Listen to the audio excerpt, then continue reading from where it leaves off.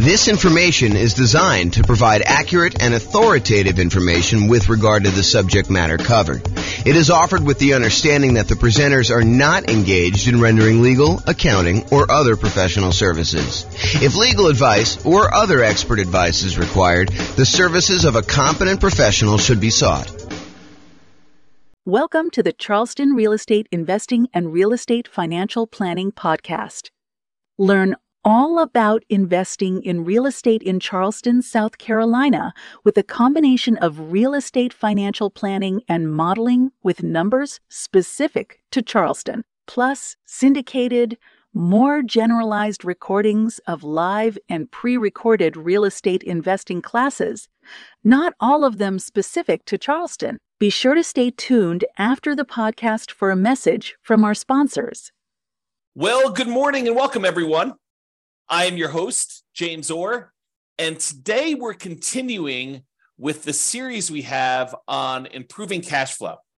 We find ourselves in a market where prices have gone up very rapidly over the last few years, maybe not so much in the last year or so since interest rates have gone on a tear, but interest rates are up a lot and rents are up, but they're lagging a little bit behind what the increase in price and the increase in interest rates have done to cash flow, such that cash flow is not as great as it was if you were acquiring the same property a year ago as it is today. And so cash flow has become more important than ever, and yet harder to attain than ever. And we need some additional strategies to improve on that cash flow. And so this is the series we've been doing on how to improve that cash flow. And we've covered so far a bunch of the different stages of acquiring a rental property or owning a rental property. And I've broken out how to improve cash flow into those various stages. So for example, we covered all the different strategies you can use to improve cash flow or cash now when you're searching for properties. We've already covered that in a previous class. We've covered all the strategies to improve cash flow when you're financing the property. We've covered the strategies when you change the strategy that you're using and when investing, going from short-term rentals to long-term buy and hold, or, renting out, house hacking, or something like that. So we talked about all the different strategies you can change to improve cash flow. Talked about improving the property to do cash flow. We've talked about how to improve cash flow during the stage when you're marketing the property for rent. And we've talked about all the ways to improve cash flow when you own the property. Now we're going to talk about the last section, which is all the different ways to improve cash flow when you are renting the property. So this is all the stuff related to when you're renting the property. So let's jump right into it. I've broken down this stage into 5 different subgroups. So for example, I have a subgroup for when you add different services, when you add additional services, or when you add done for you services. I have a subsection for charging appropriately, billing back tenants for the things that they really should be paying for, or tiering rent by credit score, or collecting pet rent, things where you are not necessarily charging your tenant appropriately for doing that. I've got a whole section on convenience billing, changing the frequency of when you bill, getting them on or off auto pay, giving them a discount for on-time payment versus charging a late fee, and changing the term of when you do bill as another example of convenience billing. Then we've got a whole section on timing, giving them notice starting early to test high rents and renewing during peak season. And then finally, there's a miscellaneous section for making sure that your tenants have renter's insurance. And so let's jump right into those because I want to make sure we get them all covered, and I have a few things to say about each one. All right, so let's talk about the group of adding services. And I think these two are related. There's the additional services that you can add to offer to your existing tenants where you can increase your rent. So as a really simple example, can I add a high-speed internet and charge extra for offering that as an additional service to my existing tenants? As just one example. Or the second one here is done for you services. can I offer them a done for them service where they wouldn't have to do stuff anymore? For example, let's say they live in a single family home and normally they would be responsible for lawn care as part of renting that particular property, but we could add a optional or maybe mandatory service for them to have the lawn service taken care of for them for an extra fee. And the extra fee can be more than what the person we are outsourcing it to would charge. There's a little bit of overhead and oversight that you need to do, and a little bit of risk, honestly, that they won't pay, or there'll be vacancy or whatever it is. So you should charge a small premium for offering additional services, additional done-for-you services.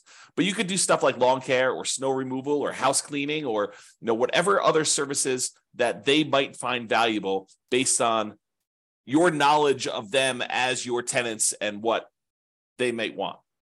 Okay, so either offer them additional things like high-speed internet or whatever you're doing there, or done-for-you services. The next group is charging appropriately. I don't know how many times I brought clients out to look at a property where the current landlord is not billing back for utilities. They're renting their properties and they're saying, water is included in rent, or electricity is included in rent, when you could measure the utilities and bill the tenants back separately for these extra utilities. So if the clients of mine that are looking at these properties, they see that as a way to immediately get higher rents and increase the profitability of their properties. And so if you are one of those people that are not currently billing back for a utility that is being provided to your tenants, and you're sort of just lumping it in with rent, you may want to break that out separately and charge that back to them, bill back for the services. And these can be things like things that are already included in an HOA fee. So, for example, there are some neighborhoods around here where the homeowners association includes garbage pickup as part of the HOA fee. But garbage service is something that typically tenants would pay for. And so I think you could, and definitely check with your attorney on these things, don't believe me, but I think you can and should break out the cost of what it would cost them to have the garbage and charge that back to offset some of the expense you have as part of the HOA fee that you're already paying to get the tenant to pay for their own garbage service. Or things like in our area, we have a thing called non-potable water, where we can use that water in order to water the lawn. However, it's not drinkable water. It's only used for watering the grass and sprinkler systems and stuff like that. And so sometimes there's an extra fee for use of that water. It's usually cheaper water than getting it from the city that is drinkable water. But your tenant is responsible for watering the lawn, and they should be paying for that service. So you should bill it back. Another example is electricity. Or if you're already grouping water in, if you only have one water tap coming in, you've got a 12-plex.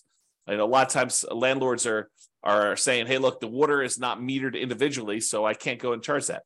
No, I think you can actually prorate it. You can make it so that it's divisible by the number of units or by the number of people that live in the unit. Talk to your property manager or your attorney to make sure that that's legal in your particular area, that it's justifiable that you can do that. But I think that's completely valid. What about tiering rent by credit score? It's a controversial one in some ways, right? But if someone has a really, really good credit score, might you give them a discount because they are more likely to pay on time, less likely to have problems with them staying in the property? Or could you say to somebody who applies and you say, look, or normally our credit score cutoff is 650. If you have less than a 650 credit score, we don't usually rent to you. They say, hey, is there anything we could do? My credit score is only 640. And you say, well, I might be willing to rent to you, but I would need to charge either an extra security deposit or an extra non-refundable fee, kind of a risk premium, or, for $50 extra per month in rent, I could see, that being a way to offset the credit score kind of rule there. So you can go ahead and advertise the higher rent for someone who has great credit, and you could tier rent by different credit scores. Now, again, I would check with your attorney. This one seems a little controversial. It's not one I've done. This one could be controversial, though, as far as tiering rent by credit score. What about pet rent? If you allow pets, first of all, I should say this. I don't believe we as landlords can charge a fee large enough to cover the extra costs, the extra damage that we might see from a pet. I think the extra, whatever it is, $15, $25, $35, $50 a month that you might get for charging extra pet rent for a poorly behaved pet would nowhere near make up for the damage we would have if their pet does damage to the property. In fact, it may not even be covered by their full security deposit. So some people will charge pet rent or a non-refundable pet fee in exchange for them having pet, or both in some cases. Okay, so can you charge pet rent if someone has pets? Is another way to increase rent on a property. Let's talk about some convenience billing options. For example, some tenants get paid weekly or biweekly or monthly. And most landlords offer billing on a monthly basis. However, some tenants would prefer to be charged weekly for their rent. They'd prefer not to have, a really big amount coming out in the first of the month. They'd prefer to have, a certain amount coming out every Monday. And if you just think about it this way, let's say rent is $2,000 a month.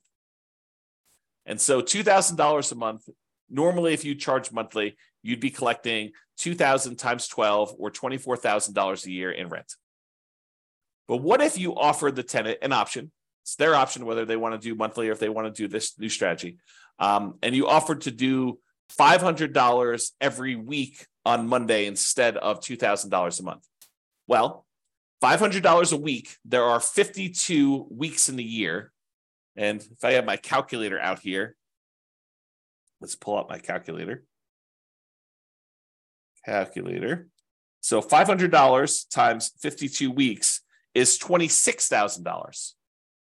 So instead of charging them $2,000 a month, you charge them $500 a week. They get the convenience of paying weekly if that's how they prefer to pay. And you actually end up increasing your rent by about $2,000 for the year, or you divide it by 12, about $166 more per month on average. If instead of doing that, you could do it also biweekly. You could say every 2 weeks, which is when they might get paid, 2 weeks on the Monday following the Friday payday, give them a chance to have the money hit the account and clear and everything else. And then on Monday, you auto pay for $1,000 instead of the $2,000 a month. Okay, so that's an option. What about auto pay? Auto pay could be considered a convenience. And so you could charge a small fee for auto pay. Or if you have problems collecting rent, maybe you say, hey, look, there's a convenience fee or a inconvenience fee of me having to manually accept your checks and process them. And sometimes they bounce or whatever it is. And so you could charge a fee for people not being on auto pay.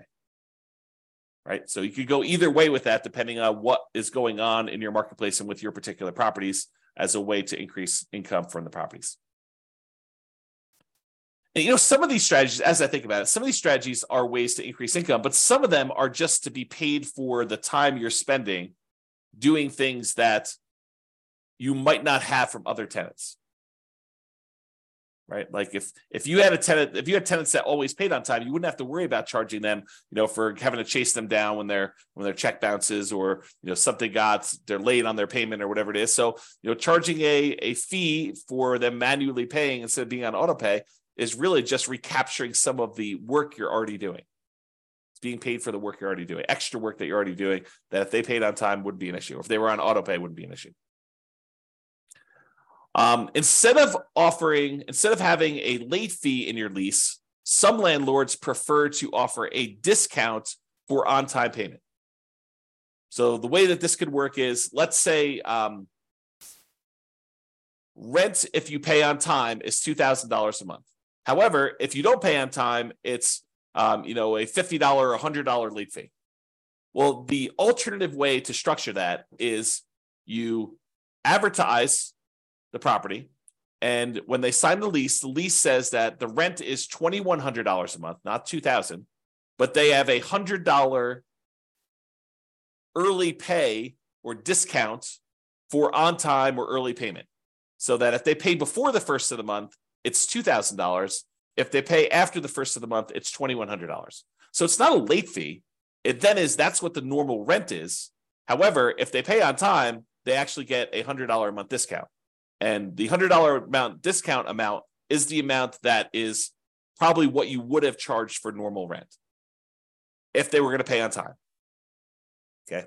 So instead of offering late payments, a fee for late fees, late payment fee, you give them a discount for on-time payments or early payments. What about term? We talked about this in another strategy, but can you change the term of the rental agreement? Are you going to rent to them by the day or by the week or by the month instead of doing a yearly lease? The biggest example, this most common example, is short-term or vacation rentals. Change the business model to be billing at different periods of time. Somebody wants to do a week-to-week lease or a month-to-month lease, you can increase the amount of rent you get. Typically, the shorter the lease period, the shorter time period you have for your lease, the more expensive it tends to be. A daily rental is typically more expensive than a weekly rental.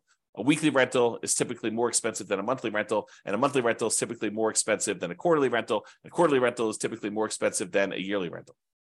Think about it that way. All right? So those are the different convenience billing options. What about timing? Using timing in order to improve the rent you're getting at property. So one of the things is giving your tenants notice 60 to 90 days prior to their lease expiration to find out if they plan on renewing and what the renewal amount will be for them. And if they're not going to renew, then being able to start marketing the property early, ideally at least 60 days ahead of the lease expiring, and so that you can test higher rent than you think you might be able to get. And if you don't get any inquiries or calls on that, or any reasonable number of inquiries or calls, within a week or two, then maybe you drop it back down the tiniest bit. But you have 60 days, full 2 months plus, in theory, to be able to market this property before you'd have a vacancy. One of the things we're trying to avoid here is avoiding vacancies. Getting that tenant lined up way before the lease has actually expired and the current tenant is moving out. Now, if the tenant renews, that's great. Then you've got a renewal. You don't need to worry about it. You sign the new lease, 60 to 90 days ahead of time. You get them ready to go for their next year. In most cases, I think rents will probably bump up a little bit, just kind of like cost of living, maybe not to full market rent, but sort of like maybe a halfway of what we saw as a rent increase for the year. That way you don't get stuck 5 years from now with significantly below market rents. You're kind of like increasing it a little bit each year. But then if they decide not to renew, then you have this head start to be able to test high rent and test early and lower your rents if you're not getting the responses you need in order to get that property filled before it goes vacant. And then ideally, you want to be renewing in peak season. So schedule your leases to end during peak rental season. And that may be a little bit different depending on what market you're in. In our market here, it's probably in the springtime, kind of like spring to early summer, like May. So schedule your leases to end during peak rental seasons. You don't want a lease to end between Thanksgiving and Christmas in most cases. So what if you have a tenant that gets evicted and they happen to have the property vacated, right after Thanksgiving? Do you do a year lease from Thanksgiving? No, you do not. You market the property because it's vacant right now, but you tell them that the lease is either a short lease, like it's a 6-month lease to get them on cycle, or it's a long lease, it's an 18-month lease to get them on cycle. But you don't voluntarily put a year-long lease in place to have yourself be vacant again in Thanksgiving and Christmas. You're setting yourself up for failure. You're setting yourself up for below market rents if you're constantly having to market your property between that Thanksgiving and Christmas time. So you want to go and optimize your rent. So sometimes you might have a 14-month lease. Sometimes you might have a 17-month lease. Sometimes you might have a 6-month lease, although I prefer to do at least a year. But you do whatever you need to do in order to get on peak season if you find yourself having to lease a property at a less than optimal time for the first one. Then after that, ideally the lease is coming due in a period of time where it's optimal and you can just renew for 1 year at a time based on that. But get on cycle to begin with, and then work with that. Okay. So those are all the things with timing, making sure the timing is in your favor for doing that. And then finally, renter's insurance. And you might be saying, renter's insurance, James, why is renter's insurance on here as a way to improve cash flow? Well, it's not an issue unless there's a claim, right? If you have a tenant living in a property and something happens to the property, there's a fire, there's some type of flooding, there's a roof leak or something like that, and something in the tenant's property gets damaged, and they come after you to pay for their $5,000 kind of like furniture stereo system because the leak was there and they somehow think it was your fault. If they have renter's insurance, their renter's insurance will cover them for the damage. If they don't have renter's insurance, they think you're responsible for the damage and they're going to come after you. So by having renter's insurance and insisting that your tenants have renter's insurance and verifying that your tenants have renter's insurance, you are less likely to have, even if it's a false claim, right? But you're less likely to have a claim against you to cover damages should something unexpected happen to your property and your tenant now thinks that it's your fault and that you should pay to replace all their clothes or their furniture or their television or whatever it is that they've got there. Or maybe the carport falls in because, it's gotten old and they have their car parked under there and it snowed or whatever, or there's a hurricane. You want to get yourself out of these situations where you are responsible for the tenant's personal property because your insurance will cover the property, your property itself, the physical building. But your insurance as a landlord does not typically cover what the tenant owns inside the property, the tenant's personal property. For that, they need a separate renter's insurance policy, and they're relatively inexpensive. Just the renter needs to get one and have one and keep it in place so that if something does happen, they don't lose their personal stuff. You'll have insurance to kind of fix the property, but you will not have insurance to replace your stuff. And you don't want to have to make a $5,000 claim. I mean, $5,000, this happens, once every couple of years, which it probably won't. But if it could, we could be talking, $200 a month in worst cash flow by having a $5,000 hit if you amortize it over that period. All right. So in conclusion, optimizing cash flow is really about maximizing income whenever we can and minimizing expenses. And today, I think a lot of the ideas we had, there may be a couple in there that were a little bit larger, but a lot of the ideas we have were like really small amounts. And I think for a lot of folks, you wouldn't even bother with a lot of these unless you were really trying to optimize and get like the most small wins on your property. I think for the most part, if you do the big things, use the right strategy, get the right financing in place, kind of do the things to make sure that your property is rented and rented right. I think you don't need to play around with some of these things that might increase it by $25 or $50 a month. Because I think you get to a point where if you've already optimized in other areas, adding these additional ones on there start to get excessive. If rent was $2,000 a month, and you've done a couple things to kind of bump it up to $2,050 or $2,100 or maybe $2,150, then if you think you're going to add another thing on there that's going to get you an extra $35 or whatever it is, I think it's harder and harder to do those extra amounts. The further you get away from kind of like the range of rents that you're getting, the harder it is to get those additional wins, additional improvements. Okay. So there are things you can do on properties you already own that will improve your cash flow. That's sort of what we talked about today. It is better, in my opinion, to take a more holistic approach, look at all of the different stages, look at all of the different ways that we can optimize, and pick the ones that make sense for you and your particular situation and your particular properties. All right, that's all I got. I hope you've enjoyed this particular class. Have a great day. Bye-bye for now. With home prices up, mortgage interest rates up, and rents up, but not quite enough to counteract the higher prices and interest rates. Cash flow on rental properties in Charleston is harder than ever. Book a call with the Real Estate Financial Planner to apply our proprietary 88 strategies to improve cash flow on your rentals. See the show notes for a link to schedule your call and improve your cash flow today. If you're a real estate agent, lender, or professional in Charleston that wants to help our real estate investor listeners, consider reaching out to learn about collaboration opportunities with this podcast. We'd love to add more value to our listeners by having you assist our investors buy, sell, and finance their real estate investments. See the show notes to schedule a call to discuss collaboration opportunities.